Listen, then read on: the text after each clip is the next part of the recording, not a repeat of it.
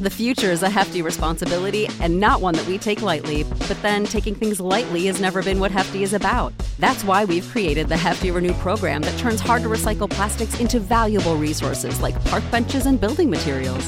To participate, simply fill up an orange Hefty Renew bag with accepted items, tie it up, and drop it in with your regular recycling.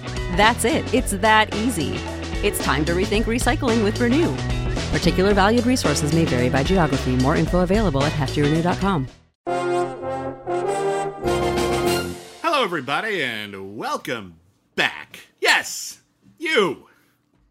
Yes, you. Welcome back to We've Got Mail. Me? No. Oh. The other folks. The people listening at home. They're wonderful. This is the podcast where you control the conversation right here at the critically acclaimed network. My name is William Bibbiani. Everyone calls me Bibbs. My name is Whitney Seibold. Cool. And this is the podcast where you get to write in. The email address is letters@criticallyacclaimed.net. And we read as many of your letters as we can. We answer questions. We respond to criticism. We take your prompts. We read your lists. It's your time. Whatever you want us to talk about, boom, write us in. We'll do our best to get to it. We don't like to dilly-dally here. We just like to get right to the letters. So, Whitney, why don't you get us started with our first letter? Here's a letter from Louise. Hi, Louise. Hello, Louise. Dear Rockbibs McCooliani. We've become a hybrid organism. Yeah, we went into Seth Brundle's teleporter pod together and came out on the other side, merged into one being. I just heard an interview Be amused. Be mildly amused. Be amused, I guess. I just heard an interview with the production designer from Mamma Mia, her name is Maria Djurkovic, explaining why they built a fake Greek village on the Bonn soundstage, the biggest in the UK apparently, rather than just going to, say, Greece. She said the bright sun of a Greek summer would be a nightmare for filming and make the actors miserable and sweaty. Plus, as this was a song and dance job, they would make lots of safe, flat surfaces for the dances and then add textures of earth and stone through trompe-l'oeil with paint. I know very little about filmmaking, so this was a revelation. I wanted to ask you, when did you realize that films were not always made on location? And also, if you have a favorite bit of production design or even a favorite production designer.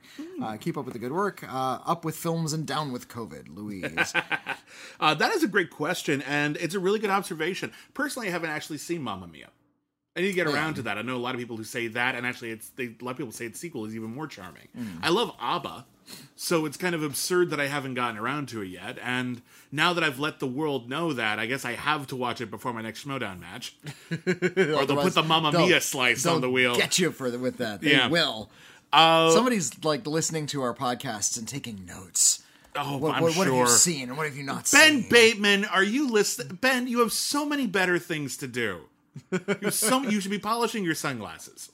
But spitefully in a dark room, staring into the middle distance. But to answer your question, yeah, production design. I love that you brought this up. Production design is an art form that I think a lot of people take for granted. A lot of people, when you're young, you don't really think about these kinds of below-the-line kind of work. You assume a lot of movies, if not most movies, are shot on location. And even after you begin to realize that, people are actually, dressing up these locations and, filling them with texture and detail, you might not always think about all of the practical considerations that go into it. And the Mamma Mia example is a great one, where you're not just building a location, you're building a location that is good for filming. Yeah. The lighting will be appropriate. There's nothing that will mess with the sound because you're doing a musical. These are practical concerns. I remember, this isn't so much a production design issue as it is a sound issue, but the movie Castaway with Tom Hanks, apparently almost, if not all of the sound that they recorded on that island was unusable because they were shooting next to a beach. Yeah. And the waves were crashing over everything and ruining all their sound. So, almost everything on that island was post-production sound. That's incredible. I would never have known that. So, these are important factors to consider. Whitney, what was the first time you remember, consciously thinking about production design? I was very fond of films that looked very strange. I was, a big fan of, like, the films of Tim Burton, for instance. I remember seeing Edward Scissorhands and thinking, this doesn't take place in the real world. Somebody built all of this stuff. That I knew that there wasn't a neighborhood anywhere in the world that looked like that. Yeah. Also, I'm an LA native, so I noticed really quick when somebody said, oh yeah, let's go for a drive out here in Chicago, and they're on Sunset Boulevard. Yeah. We're going to see this movie in Milwaukee, and they're like in Hollywood.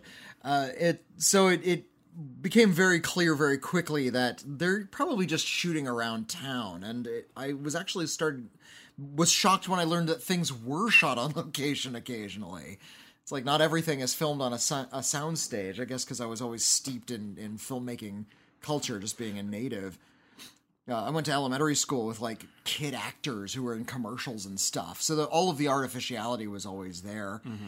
I do remember when I saw the Super Mario Brothers movie. Oh.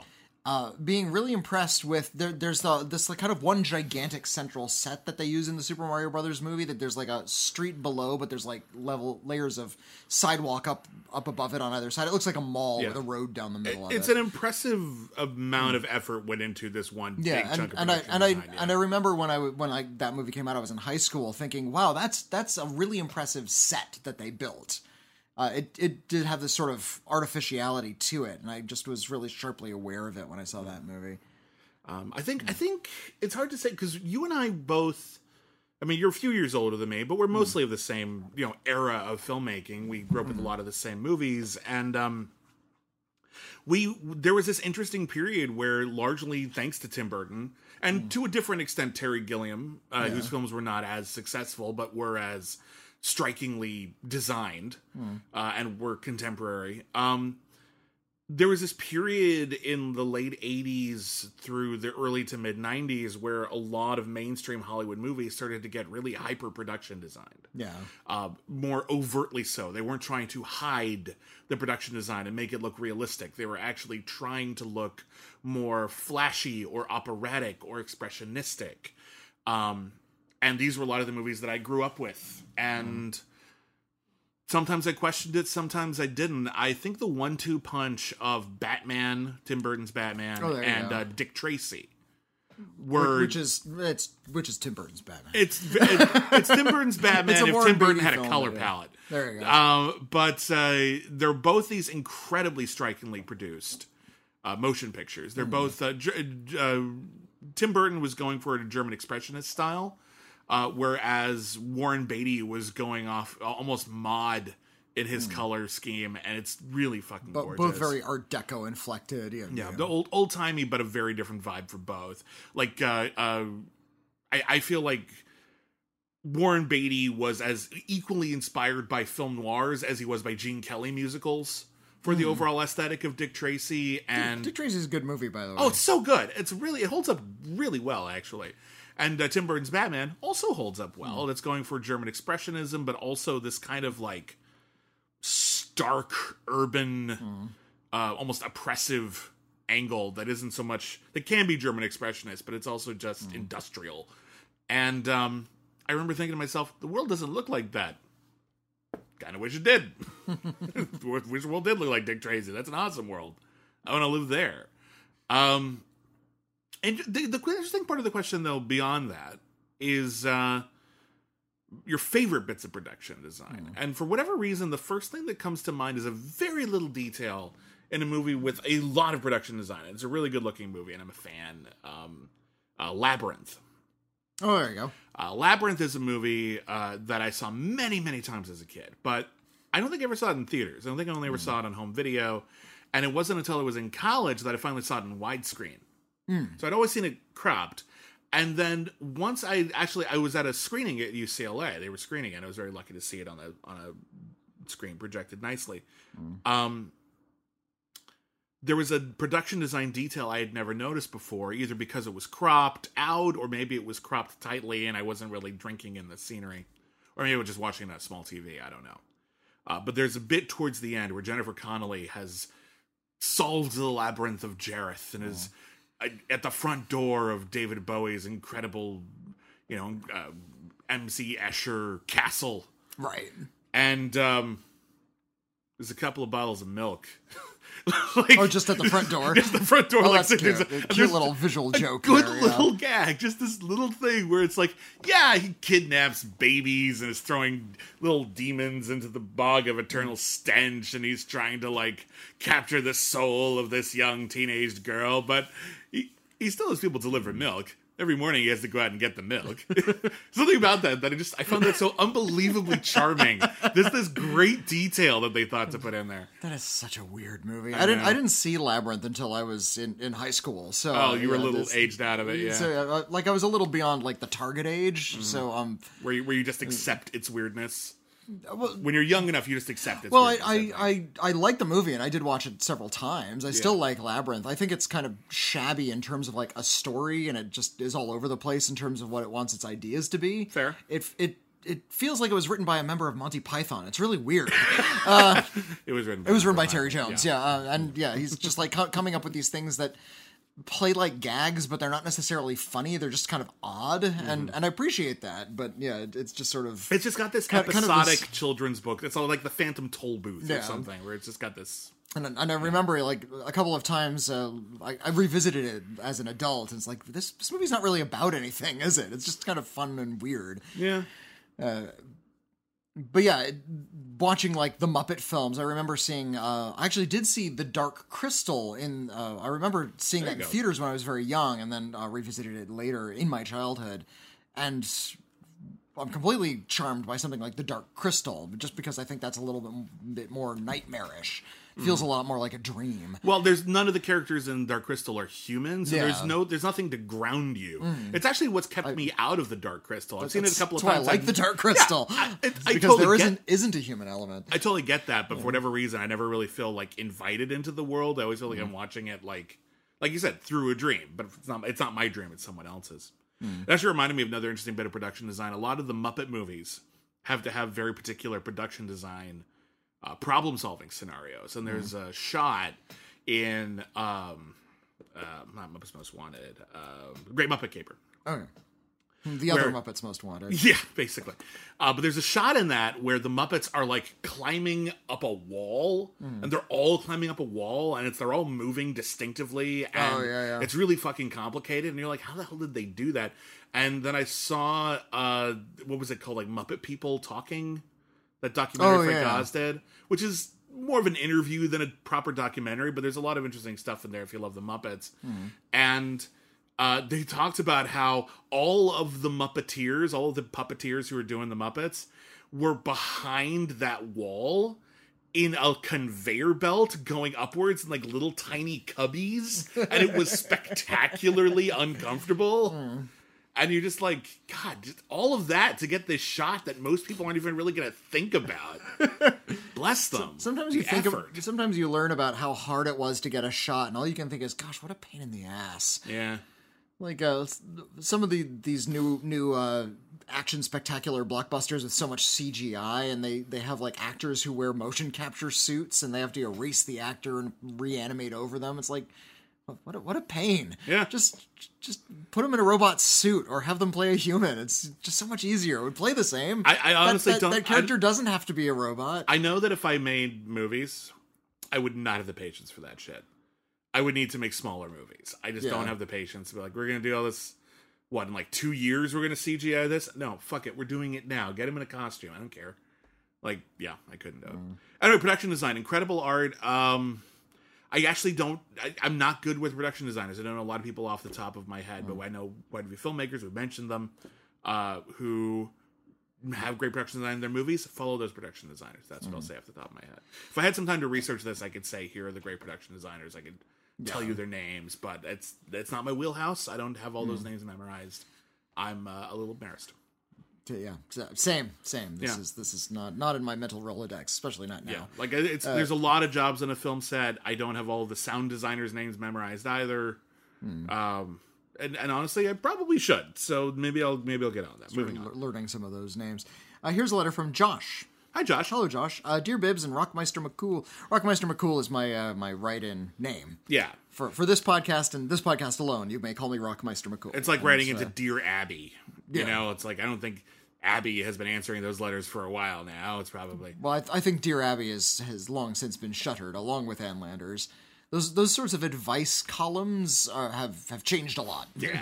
Since we were kids. Now it's just, hey, Twitter, am I the asshole? Yeah, they're all subreddits now. Yeah. And the people giving advice are maybe not people you should be asking. Yeah. Greetings, I've been a long-time listener, and I wanted to begin by thanking both of you for countless hours of listening entertainment. Your abundance of content means I've always had something to listen to during my socially distanced walks. Well, Thank you so much. That's why we're here. We want to fill the social distance. My questions for you are...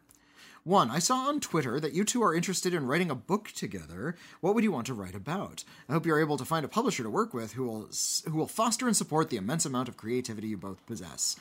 Let's just do these one at a time. Okay. And number 2, there's talk every year about ways in which to make the Oscar ceremony more, quote, appealing to new audiences. In this vein, are there any categories you think the Academy should add? Perhaps best stunts back in? My idea is a best overall actor or actress category that takes in all the films a particular actor worked in during the year. Interesting. Well, first, I'll say this right now before we'll cover these in order. In the original year or two of the Academy Awards, they did that. Yeah, it wasn't just one film. You could be nominated for every film you did. For everything you did that year. Yeah, I forget exactly what year they stopped doing that, but it was pretty quick. But the first year, people won for multiple films. Yeah. For example, Florence Pugh, when she was incredible in Little Women, Midsommar, and Fighting with My Family all in 2019, or the classic case of Jim Carrey's historic run in 1994, The Mask, Ace Ventura, and Dumb and Dumber. Well, he probably wasn't getting nominated for those. Those aren't the Academy's films. Or 2011, which was the year of Chastain. Yeah. Like she was nowhere, and then she was everywhere, just all of a sudden. Yeah. I mean, she was a hardworking actress up until then, of course. No, but all of a sudden she had three breakout roles simultaneously. Really big, high-profile roles all in a row. The Help and The Tree of Life, and I forget the other one she was in around that same time, exactly around that same time. But that was a hell of a breakout year for Jessica Chastain. This could be a way to award actors who put in multiple quality performances, but do not have that one outstanding performance and an Oscar baity sort of movie in the year. Interested on your thoughts? Have a nice day, Josh. P.S., and this is for you, Bibbs, thank you for mentioning Michelle's and yours soap business on the podcast. My wife loves the lavender soap. Yay! And we will be buying more in the future. Thank you so much. That means a lot to us. Thank you. And we've had a lot of great feedback so far.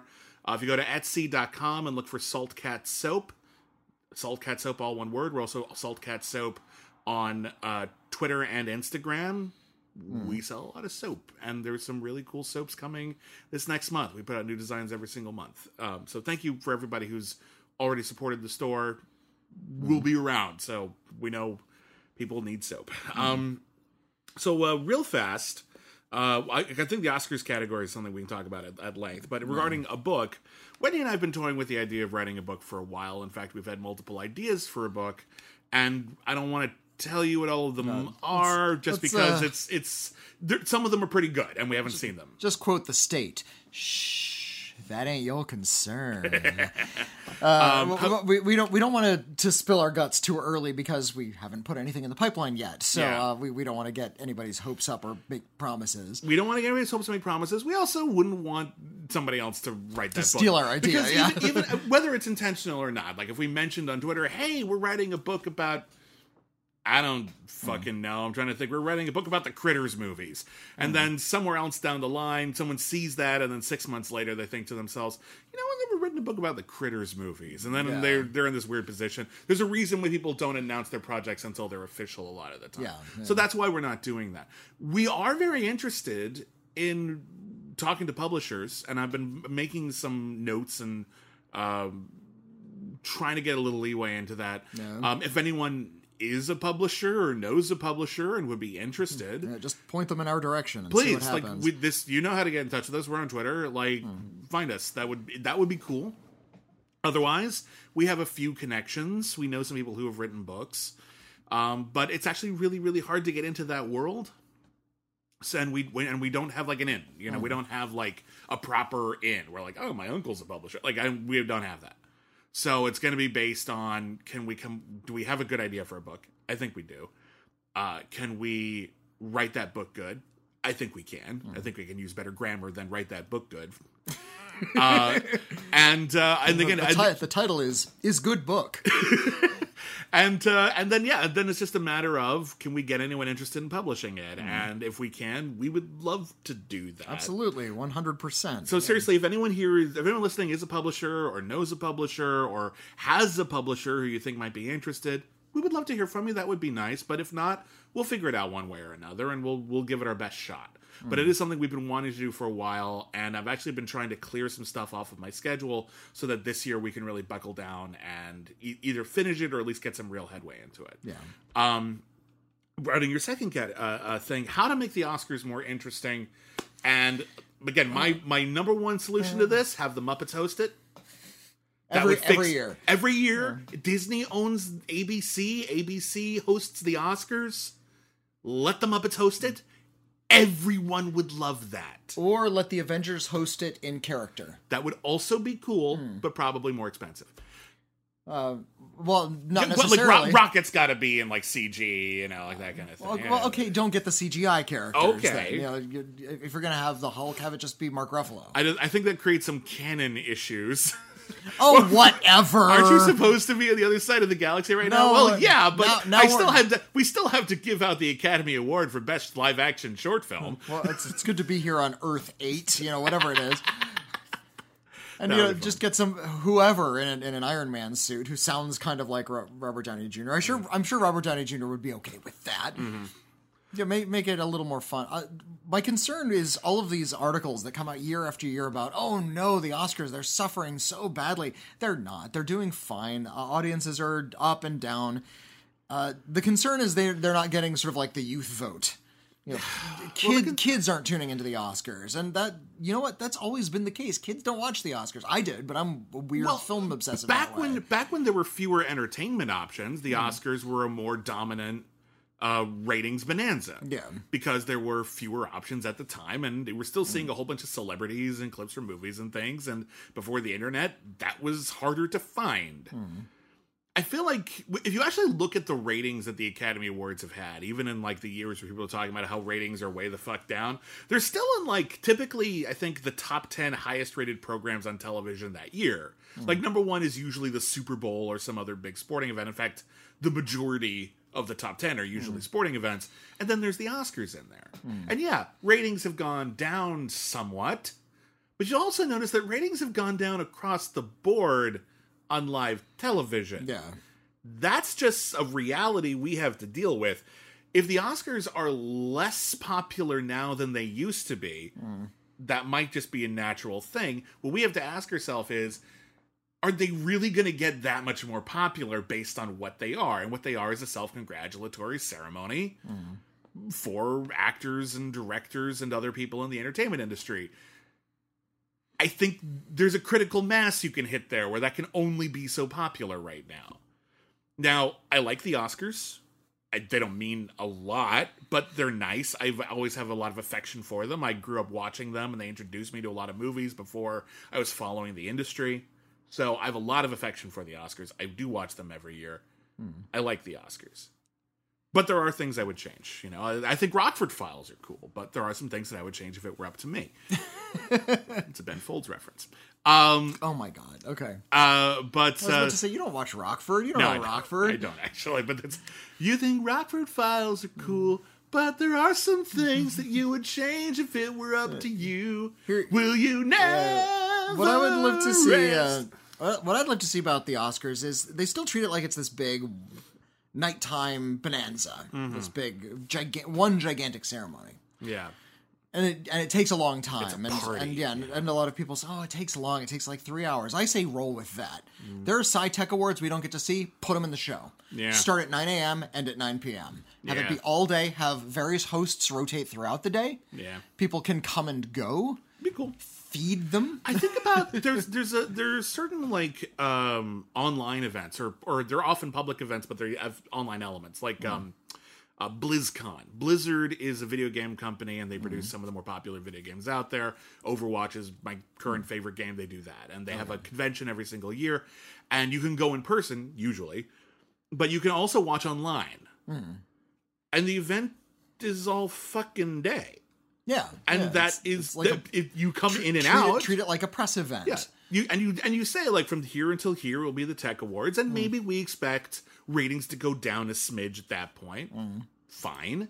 Maybe you try to intersperse that with some more funny bits with good actors that can, like, people go, oh, did you miss the Tech Awards? Oh, there was this hilarious bit with Jack Black. Yeah. Boom. That's how you get that. That's not a bad idea. Yeah, show more clips, make them longer, cut out all the musical numbers, sing the best songs, that's fine. You get that, but, that's but, fine. But I don't need, like, and here's a tribute to every time somebody slammed a door in a movie. It's like, no. It's been a while since they've bothered doing that. Yeah, But those when montages we were kids, it was obnoxious. were really common. But specifically, the question was, what categories would we add? And that's a great question, because I know they always say, like, oh, there are enough categories. Apparently fucking not. There's a lot of people who work in the industry who don't get their work recognized. The most obvious one, and the one that is absurd that they haven't added yet, is stunts. Yeah. Stunts are an important part of films that even don't seem like they have big stunts. There are people who have died doing stunts for movies where you would not think that they were stunt spectaculars, because stunts are dangerous. More than anyone else, at least consistently, stunt people are literally risking their lives to make the movie. I think the least you can do is give them a gold statue once in a while. Like, I feel like that's a bare fucking minimum. And on top of it all, if you're worried about the show, that's gonna be the coolest clip reel.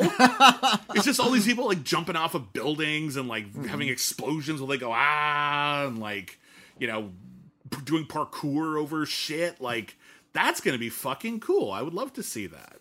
I think that's ridiculous that we don't have that, especially considering that they're actually they announced that they're going to combine the sound categories.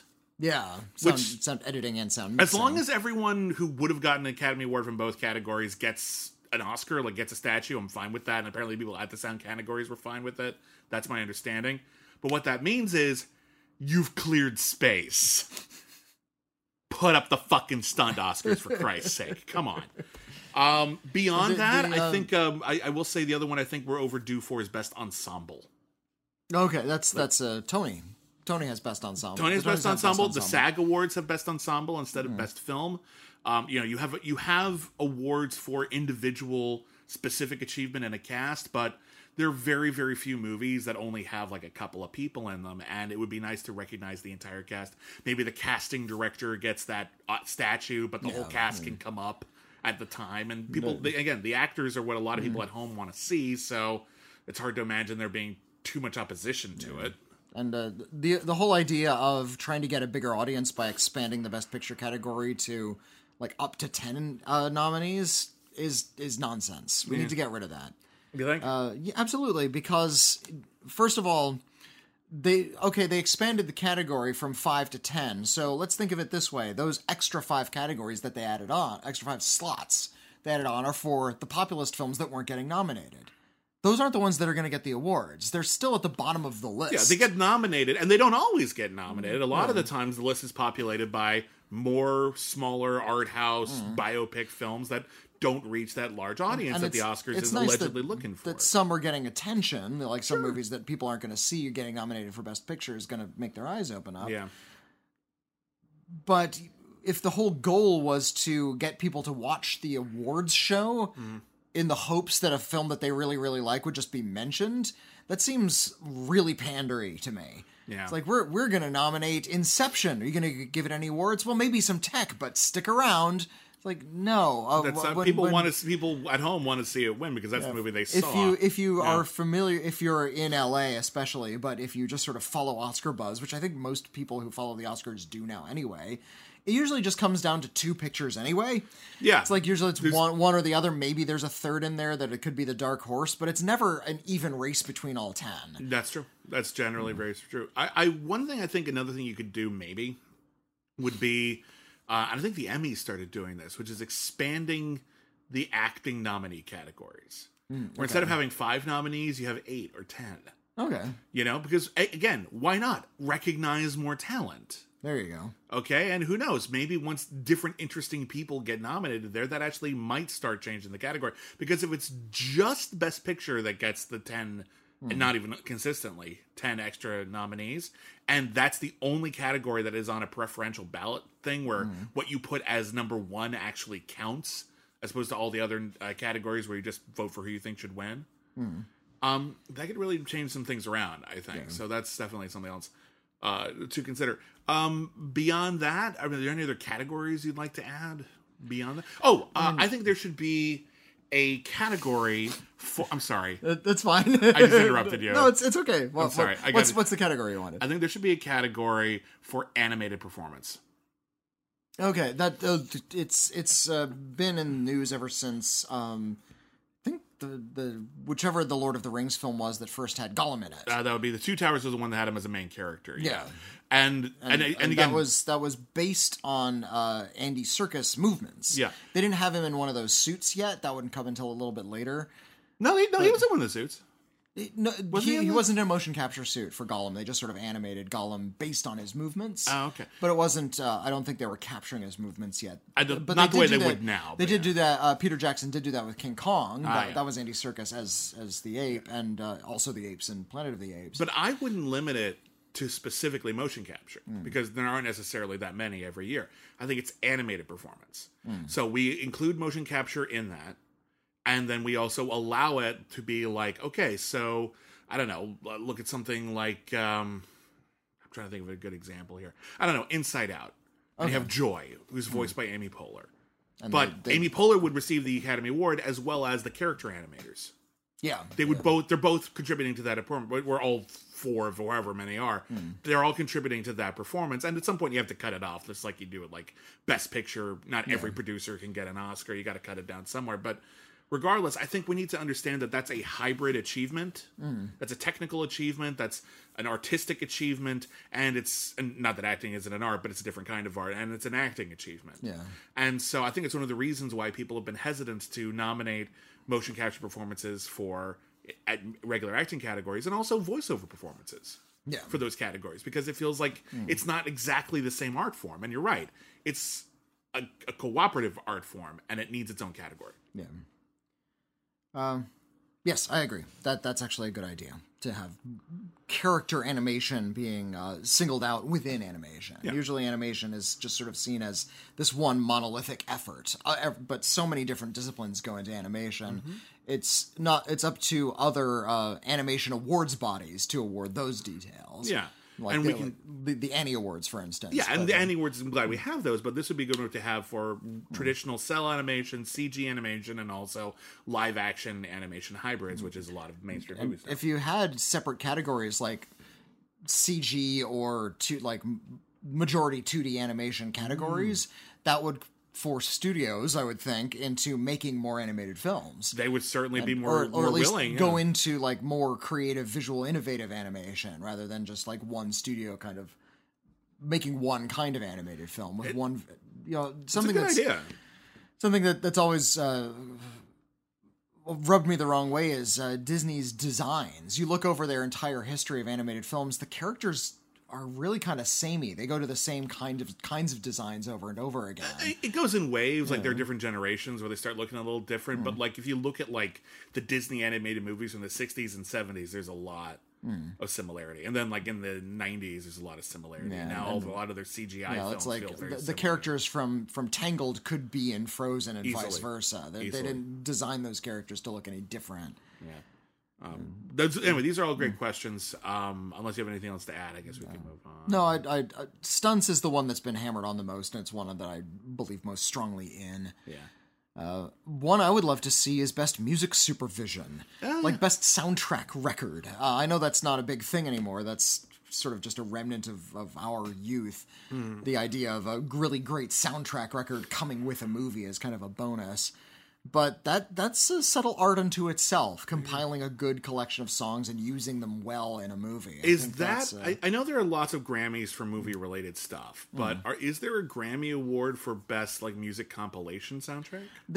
Soundtracks can get Grammys, but the Grammys don't take into account how they're used in the film. Oh, okay. It's just a good compilation, or it's well produced, or it's, good track lineup. You can get a Grammy for that sort of thing. But yeah, I would love to see use of music in a movie, and that's not something we do a lot.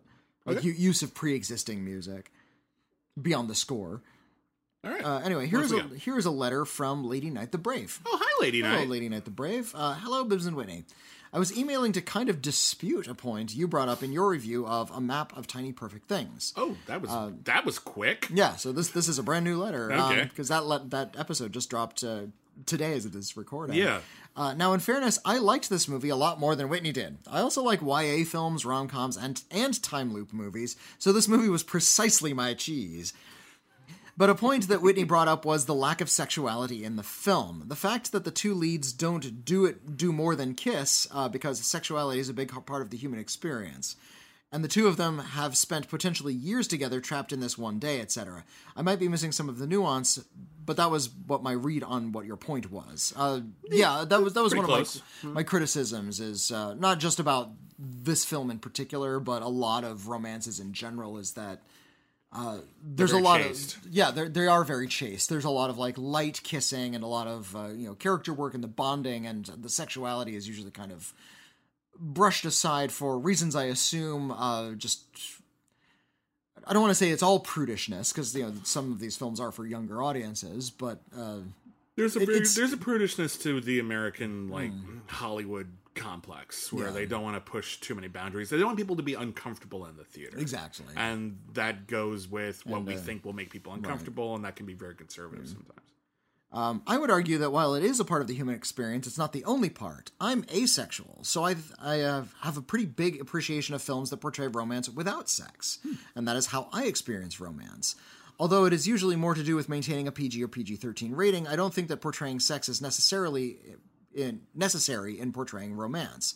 And I would say that that goes double for movies about teenagers. While some teenagers get sexually active early, not all of them do. On top of that, there's been a lot of irresponsibility in the industry involved with working with young actors during these scenes. Not always, but enough that unless it is absolutely crucial to the point the storytellers are trying to make, I'd argue that we don't need to see graphic depictions of sexuality in order to depict romance between young people in particular. I just wanted to write in because I thought this might be a point you hadn't considered, and I wanted to bring it to your attention. Enjoying the podcast, as always. Stay well.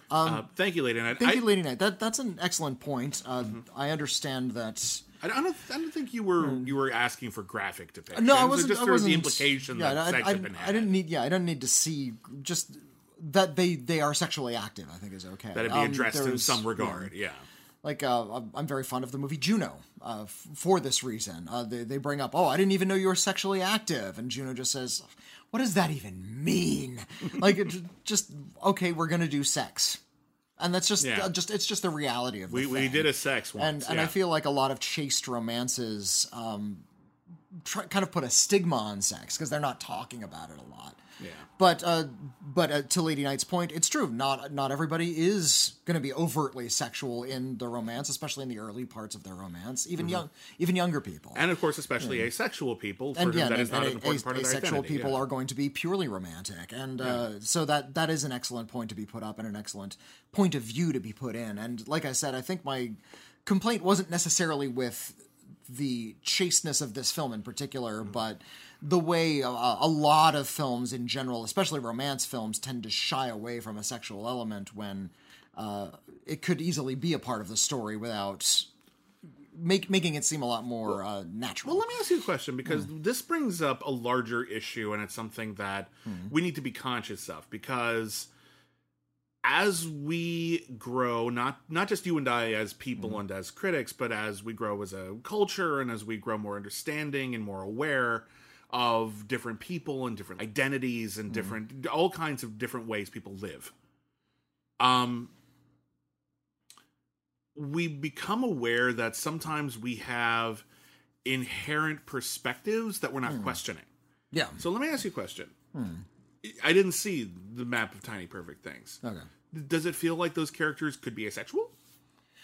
No, because romance, they talk about sex a lot, Okay. and romance is on their minds a lot. Okay. And they have the male character at least has conversations with friends about how he wants to have sex. Oh, okay. So there is an interest. There's sexual interest. Okay, fair enough. But regardless, I do think it's worthwhile that we are considering that if we have a perspective about whether or not this film is addressing something that we consider part of the human experience, That's not it. It's not necessarily everyone's human experience. I could put an asterisk next to that and say, when I say the human experience, I mean my human experience. Yeah, and that's not invalid, but it is only one, and we need to be more open to that. And that's a really great letter, and that's a good note. It's a good note. Thank you for that. That's that. I needed that. That's good criticism. It's valid, and we need to be more conscious of it. We need to hear a lot more perspectives. Yeah. So thank you for that. Yeah. And we're what you're like 57 something 68 now. 68. I'm 68. I'm going to be 74 later this year. And I'm turning 39 in about 2 weeks. I'll be in only one more year to be in my mid 30s. It's all mid 30s. If it's 30 to 40, you're in the middle there. You're in the midst of your 30s.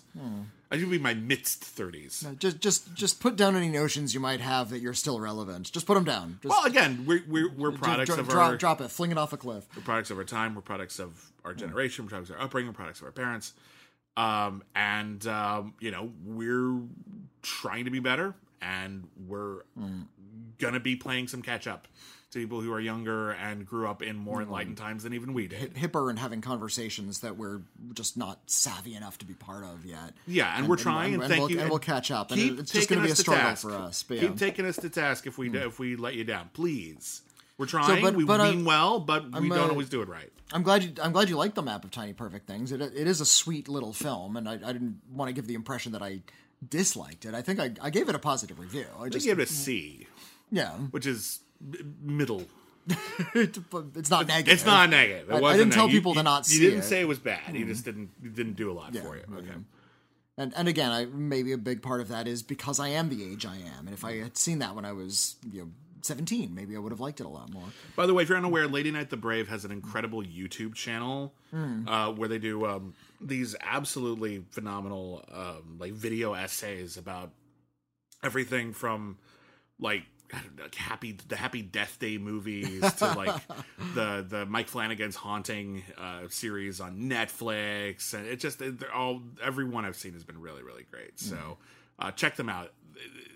That's a great channel. That's a really, really great channel. I'm jealous, actually. That's really good criticism. So thank you so much for your contribution to this show as well. All right, let's move on. All right, here's a letter from Nick. Hello, Nick. Hi, Nick. Hi, guys. My name's Nick, and a while back I stumbled across a movie I had never heard of. It completely blew me away, and so ever since I've been desperately trying to convince everyone across movie fandom to give it a shot and hopefully drag it out of complete obscurity. The movie is called The Beast of War, a.k.a. The Beast, from 1988, directed by Kevin Reynolds, starring George Zunza, Jason Patric, and Stephen Bauer. It was only released on 2 screens across the whole of the U.S. by Columbia Pictures, and I kid you not when I say this, it's the best Hollywood film you've never heard of. Quentin Tarantino's old writing partner Roger Avery has it down as the best movie in 1988 on Letterboxd, and he also has it down as one of his 20 desert island films, along with Apocalypse Now, being the only other war film. It has a rating of 7.3 on IMDb. Not a single critic's review on Rotten Tomatoes. Wow. I'm starting to get more and more podcasts to check it out and to review it, while Letterboxd reviews seem to be on the increase now. I think it would be great if companies like the Criterion or the Shout Factory could get their hands on it and give it the exposure it clearly needs. Please seek this film out. It's available on DVD and on streaming. So it's currently available on Amazon Prime for no additional fee. Okay. If you wanted to watch it right now, you could. It's also on Tubi, apparently. It is one of the 10 best movies of the 1980s. One way or another, we need to find a way to raise this movie's profile and prevent it from continual obscurity once and for all. Nick. It's called The Beast of War. So have you seen this one? No. You know what? I haven't either. The Beast of War, a.k.a. The Beast. So I can't necessarily comment on the review of The Beast of War. But what I can say is that film criticism has a lot of different functions. Sometimes it's just about keeping up to date with new films, making sure people are aware of what's coming out, trying to elevate the conversation around various films, trying to it's a lot of things. But I think sometimes the single most important thing we can do is help prevent films from dying. And I don't mean as a medium, I mean individual films. Yeah. Because there are tons of movies that come out every year. And I know it seems like, there are like thousands that come out every year now. Yeah. But even in the 30s, there were a ton. Even in the silent era, there were a ton. And very few get discussed regularly anymore.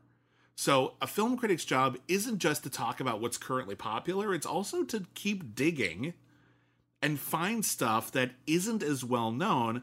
And if it's interesting, just interesting is enough. But if it's interesting, and especially if it's great, we need to try to keep talking about it so that they don't disappear and people remember them and people think to themselves, oh, I should check this out. And then maybe these films can be rescued from obscurity. Yeah. So thank you for your contribution to that. I cannot speak to the film specifically, but I am putting it on my list. Yeah, well, so I wanted to read that letter because I did want to boost that film's profile. Lord knows you and I specifically, William, have plenty of films that we adore that nobody's, even if we talk about them, nobody sees them. Their eyes glaze over and just like... How many times can I recommend La Quattro Volte? Nobody wants to see La Quattro Volte. Shut up about La Quattro Volte, for God's sake. It's always La Quattro... I've had it up to here with La Quattro Volte. More like La Infinite Volte, huh? It's a near-silent documentary-style Italian film about transmigration of the soul from people into sheeps, into trees, into ashes. And it's really, really good, and it's actually very funny. Cool. I know, and nobody wants to see a movie like that. But I'll keep mentioning it. That is not true, but it is a smaller audience than, say, something like Avengers Endgame. So, well, and you know, as critics and as even just as film fans, it's our job to get people excited about these movies, and as to not just mention them, but also discuss them in a way that makes people interested if they're worth being interested about. And I know a lot of. And we bring this up every time we make a top 10 list at the end of the year. Some people like to write top 10 lists for the sake of posterity. What are the best films of the year? What are the ones we're going to keep on talking about for the rest of film history? I predict it's going to be these 10.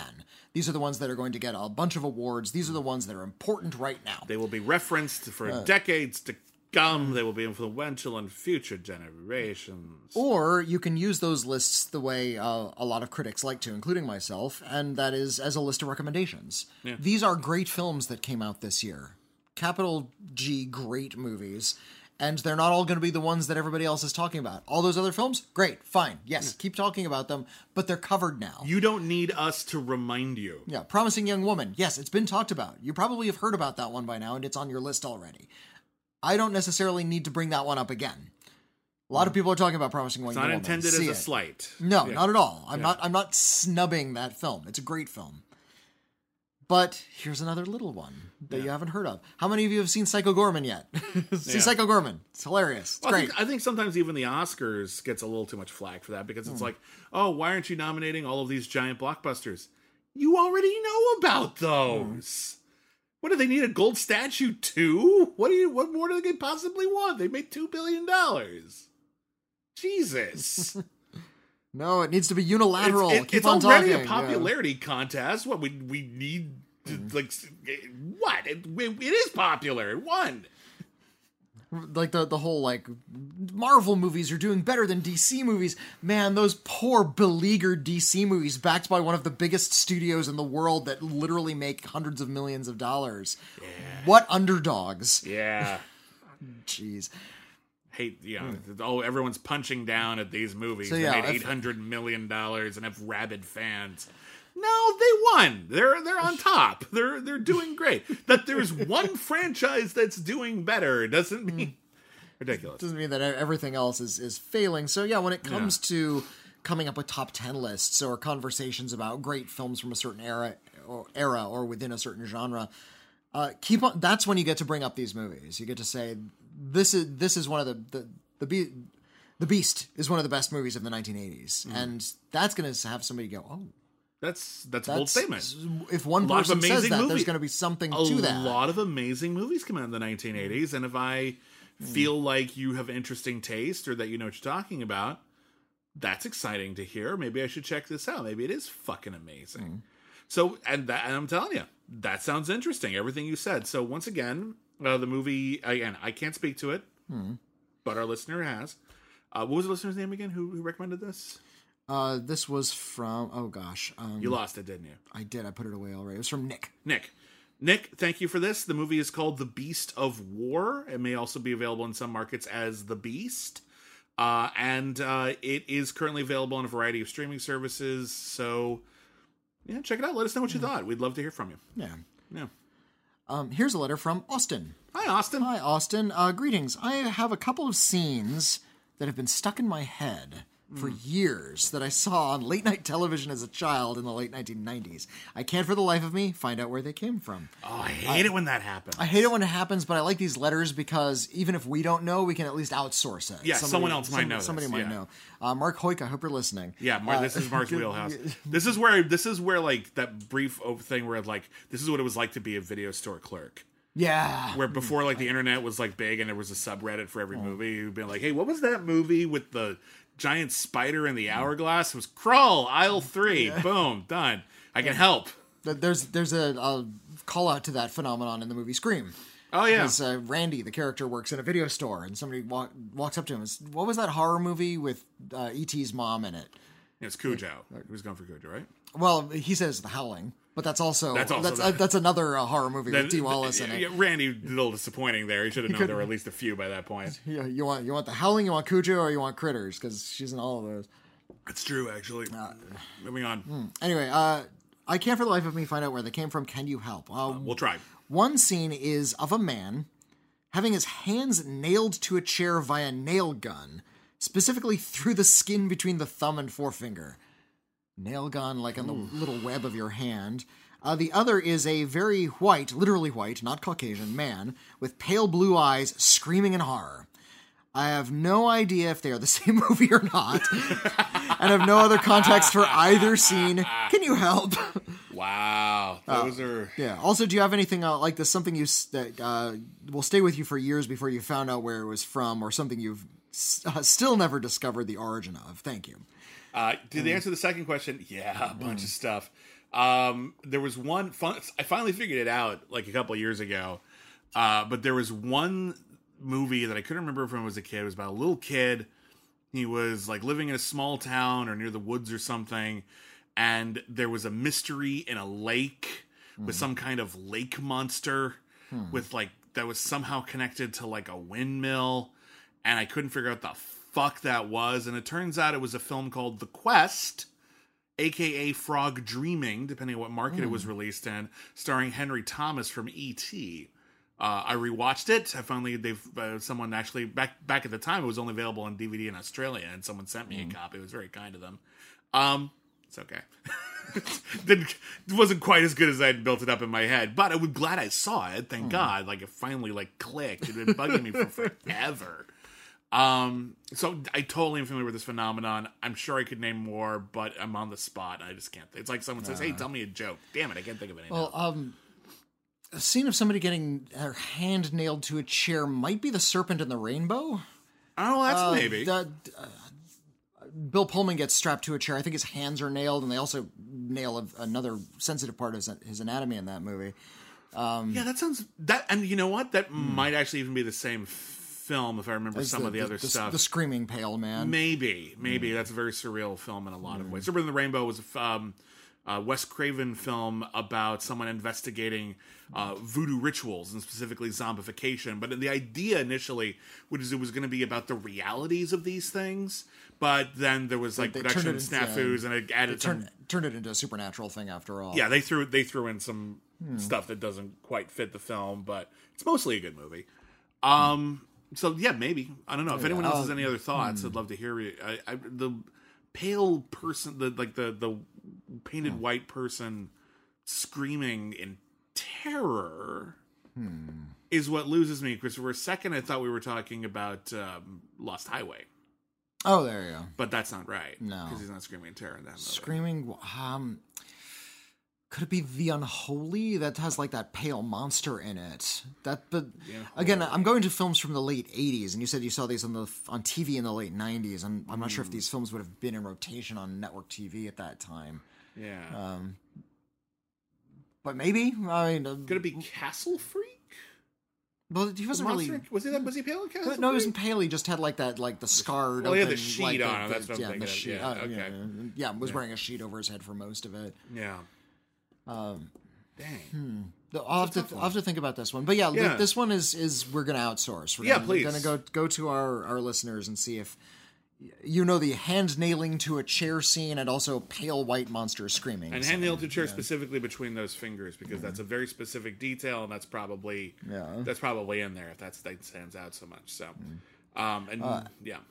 As for the films where you catch bits of them when you're a child and they just sort of stay with you for a long time and you never found out what the movie is. I remember seeing a movie, I think it had John Cusack in it, and one of the elements of this movie was everybody died. Like the whole cast died off. I remember seeing like every character was dying. This is like when you were younger. When I was younger, I saw this on TV, and one of the elements of the film was. And I think it was John Cusack, moved into a house and they had a stuffed dog, and the stuffed dog, like a stuffed Doberman, and it scared everybody. And wherever they moved it in the house, somebody would always run into this stuffed, like, taxidermy Doberman. It would really terrify them. That's a movie I've never found out what that is. That sounds vaguely familiar. Yeah. But there was one that I actually did solve. And when I was very young, I might have been like 5 or 6 when I saw this, because we had an old UHF TV, an old black and white TV station. It had a big VHS knob, which had the 8 local network stations, but then it had a VHS knob that had all of the ultra high frequency bandwidth, and that's where all of like the public TV came in, and TV from other countries. Like you could pick up so much more strange things, and so that's where I saw like a lot of luchador movies, just sort of incidentally on a weekday afternoon. That's where I saw one of my favorite cartoon shows as a kid. It was called Transor Z. It was an animated show. It's actually better known as Mazinger Z. I've actually found out about this show, and I've always been tempted whether or not do I want to go back and watch this film that I really loved when I was 7, or do I just want to leave those pleasant memories where they are. Right. But I saw a monster movie on TV when I was a kid, and the scene was incredibly vivid. It was this gigantic, strange science fiction antechamber, and there were a bunch of people lined up like maybe 6 feet apart, facing their lord, and their lord was a gigantic squid monster sitting on a throne. And in the scene, the squid monster raised a tentacle, pointed at one of the people, and the person's head would just pop off, and squid tentacles would grow out of its neck, and it was slowly turning each one of those people into miniature squid monsters. What the fuck were you watching? I was watching Gamera vs. Virus. Wow. Which I didn't learn about until I was in my late 30s. Wow. It was a Gamera film. That's a hell of a Gamera film. Also known as Destroy All Planets. And I've gone back and looked for clips, and lo and behold, I did find that clip again. This weird memory that I carried with me all throughout my childhood, and I never knew what it was. I described it to people all throughout my childhood, and they had no idea what I was talking about. Well, that's a pretty specific Kids don't film know Gamera movies. Yeah. Well, if they do, they know the MST3K ones, and that wasn't one of them. And this was before MST3K. Well, I'm just saying later on, they probably wouldn't have. I realized, I was thinking about it, the majority of the films where I have this phenomenon were films that I saw in the 90s on a show that I don't think exists anymore called USA Up All Night. Oh yeah, USA Up All Night or Night Flight. And you can actually see Night Flight still. Yeah. Night Flight has their own streaming channel. Okay. The idea for USA Up All Night, and I guess Night Flight, was it's late at night on basic cable.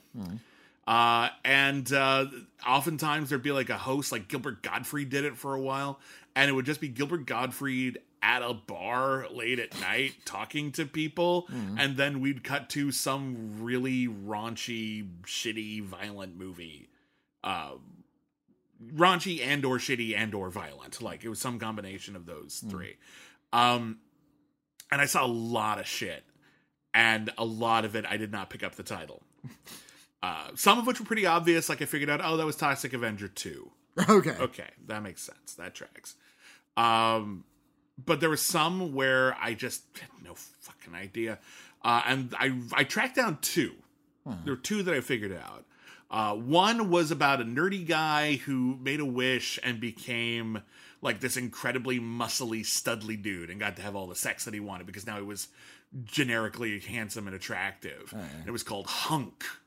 I finally tracked down Hunk. Hunk is not a good film. I remember seeing that tape on the shelf at the video store. Hunk is not a great film, but I have seen Hunk. The one I haven't gone back to because I'm sure it's awful, but for many years I was trying to figure out what the fuck this movie was, and I wasn't until relatively recently that I was able to track it down. It was about a nerdy, and I mean like stereotypical Revenge of the Nerds nerd, a nerdy high schooler who finds a leprechaun at the bottom of a beer bottle. And that's what it's like the genie in the lamp, except it's a leprechaun in a beer bottle. You hallucinated this one, I sure. wish I had. Of course, the leprechaun grants him wishes, but it grants him like these like raunchy wishes where like people don't have their clothes on or whatever. Yeah, very, very immature, very sexist. Right. And I just I was like, did I dream this fucking thing? Because like no one knew what I was talking about. Turns out it's a movie called Getting Lucky. Oh no! Because leprechauns are lucky. Oh no! Yeah, it's this 80s sex farce. Yeah, those were all bad, guys. All those 80s sex farces. Oh yeah, very few of them are even watchable now, even in the slightest. Have you ever heard of a movie called King Frat? Yes. I'm sorry I brought it up. Don't watch King Frat. The only other like noteworthy thing that the director of Getting Lucky did was he did Witchcraft 7 and 9. Witchcraft 9 is one of the worst movies I've ever seen. How Witchcraft is 7? 9, Witchcraft 9, Bitter Flesh. Yeah. Yeah. 7's all right. Bad performances in 7. He also did a film that same year called Operation Dalmatian: The Big Adventure. People have interesting careers on the fringe of film. There's a meme circulating right now. It's like, and here's 4 films from the same decade from one director. It's like, yeah, clearly you're not looking up the career of like Ted Nicolau or Steven Z. What is it? Steven Zito? Mark Zito? I don't remember. Joseph Zito. Zito. Yeah. Or our beloved David Dakota. You know, these people who do just crank out 8 films in a single year. Yeah, that's the thing we should do is like one director, 4 films, 1 year. Yeah, 1 year. Do it. Find them. They're out there. I mean, they're hardworking people. That's what they did in the silent era, and that's what they did in like B-movie houses. They got one director, you get your Jim Wynorski or whoever it is, and they'll make 4 movies in a year, no problem. Yeah. But anyway, yeah, please let us know. Follow us on Twitter. Send us Twitter. We're at Critic Acclaim. You can also email us, letters@criticallyacclaim.net. If you think you have the answer, please put it in the headline so we can try to find it not the answer. Just say, I know the movie with the nail gun or whatever like that. Maybe we'll be able to solve this mystery. We'd love to help. Or just put it on the Twitters and we'll see it. We'll spread the word. All right, we have time for one more. Here's one more. Here's a letter from... Elias. Hello, Elias. Hello, Bibbs and Whitney. I hope you two are doing well, and I'm just warning you, be prepared for some love. I've had to think real hard as to where, who, and why, but I should support any of the podcasts that I listen to on Patreon. I've listened to you guys since 2018, and I've listened to every episode at least twice. Wow. Oh, my goodness. Thank you. Okay, well. That means a lot to us. Yeah, geez, I'm completely... I'm nonplussed. Yeah, that's incredible. Thank you. The ones that are free, of course. I lost my stepfather in December of 2019, 2 days before Christmas, and I've never felt so much pain before. And I've been through some shit. However, it was you two that kept me sane. Well, thank you. I'm glad we could help you through that, even if it's just being here for that. Then on May 5th of last year, my daughter entered this world. The moment she arrived, I cried because of joy and heartbreak, knowing that my stepfather wasn't there, but seeing her further added to the joys of my life. I absolutely enjoy every conversation you two have. The chemistry, banter, the fact that you guys aren't acting like anyone else. It genuinely sometimes comes off as if the microphone isn't there. And quite frankly, that kinda. Yeah, like if we just have a conversation, this is more or less how sounds it is. A lot like this, along with every single. It might be a chicken and the egg situation because we've been podcasting for so long that maybe we talk like we podcast. Change the timbre of our actual conversation. But yeah. I like that I can disagree with you guys and not be mad about it. Please disagree with me. Oh yeah, I don't want you to agree with me. We're idiots. Like we're not like we feel confident in our opinions, but it's art. We're wrong, and sometimes we're just wrong about shit. Yeah. You know, sometimes we just don't know what we're talking. Like we thought we did, but we were wrong. Please correct us. We'd be hypocrites if we said otherwise. Not begun it because I know if we knew each other, you wouldn't just push me away. You guys are both funny, and you know your film history. Sometimes I hope to aspire to that. I'm sorry this might be weird, but your podcast means so much much to me, and through everything I've gone through, you two have always been there. I always listen to every episode on the day of release, and now that I'm a member of Patreon, I have already listened to most of the audio commentaries and started all our yesterdays. Wow. My name is Elias. My top 3 favorite movies are Yes. Zodiac, Nice. The Godfather Part 2, Nice. and Airplane. Nice. It's a good trifecta, good triple trilogy. feature. I would love to see that triple feature. It's In that great. order, in Yeah. fact. Sorry for making this long. It's my first letter, and it took me a week to figure out what I would want to write to you about. I realize that I don't think I'm ready for that because I want to spark a deep conversation for you two to get into that, and that takes some thinking. So instead, I've decided to explain why I'm supporting your shows. I don't have a lot of money to spare, and I'm working on saving so that my daughter can have a future. Yeah, do that. Yeah, that's more important, please. But I believe you guys are worth the investment. I don't know if you if that was worded correctly, but I am a huge fan, and the impact you two have made on my mind and soul can never be repaid. Jesus. That's so much. But know that every time you guys record a new podcast, I will be finding more love for more LOL. William and Whitney, I love what you do and who you are. You two are terrific. Together, a perfect match, and I can't wait for our next conversation. Elias. Well, thank you for writing in. Elias. Elias. Sorry. Yeah. Wow. I'll say something. I've been open about this. I go to therapy. Well, I don't physically go because of the pandemic right now, but yeah, I'm in therapy, and I want to help destigmatize that because it's been a big help for me, and I wish I'd gone earlier, or maybe I'd be in a better place in my life. And one of the things that I've discussed in therapy constantly over the years is how difficult it is for me to accept a compliment. It's a self-esteem thing a lot of the time. A couple other factors going into it. I got some baggage, but I'm so absolutely moved by everything that you just read to me, Whitney, from LES, and thank you so much. That I'm honored. I'm touched. I'm about to cry. I'm happy that you feel you need to support us. You don't have to. Like if things are really trim, we'll be here. We'll have the free shows for you. Yeah. And all of that backlog will be there for you if you ever decide to, your financial situation turns around. We know what it's like to be in dire straits, and we don't want to make anything worse for anybody else. Yeah, it's hard enough right now as it is.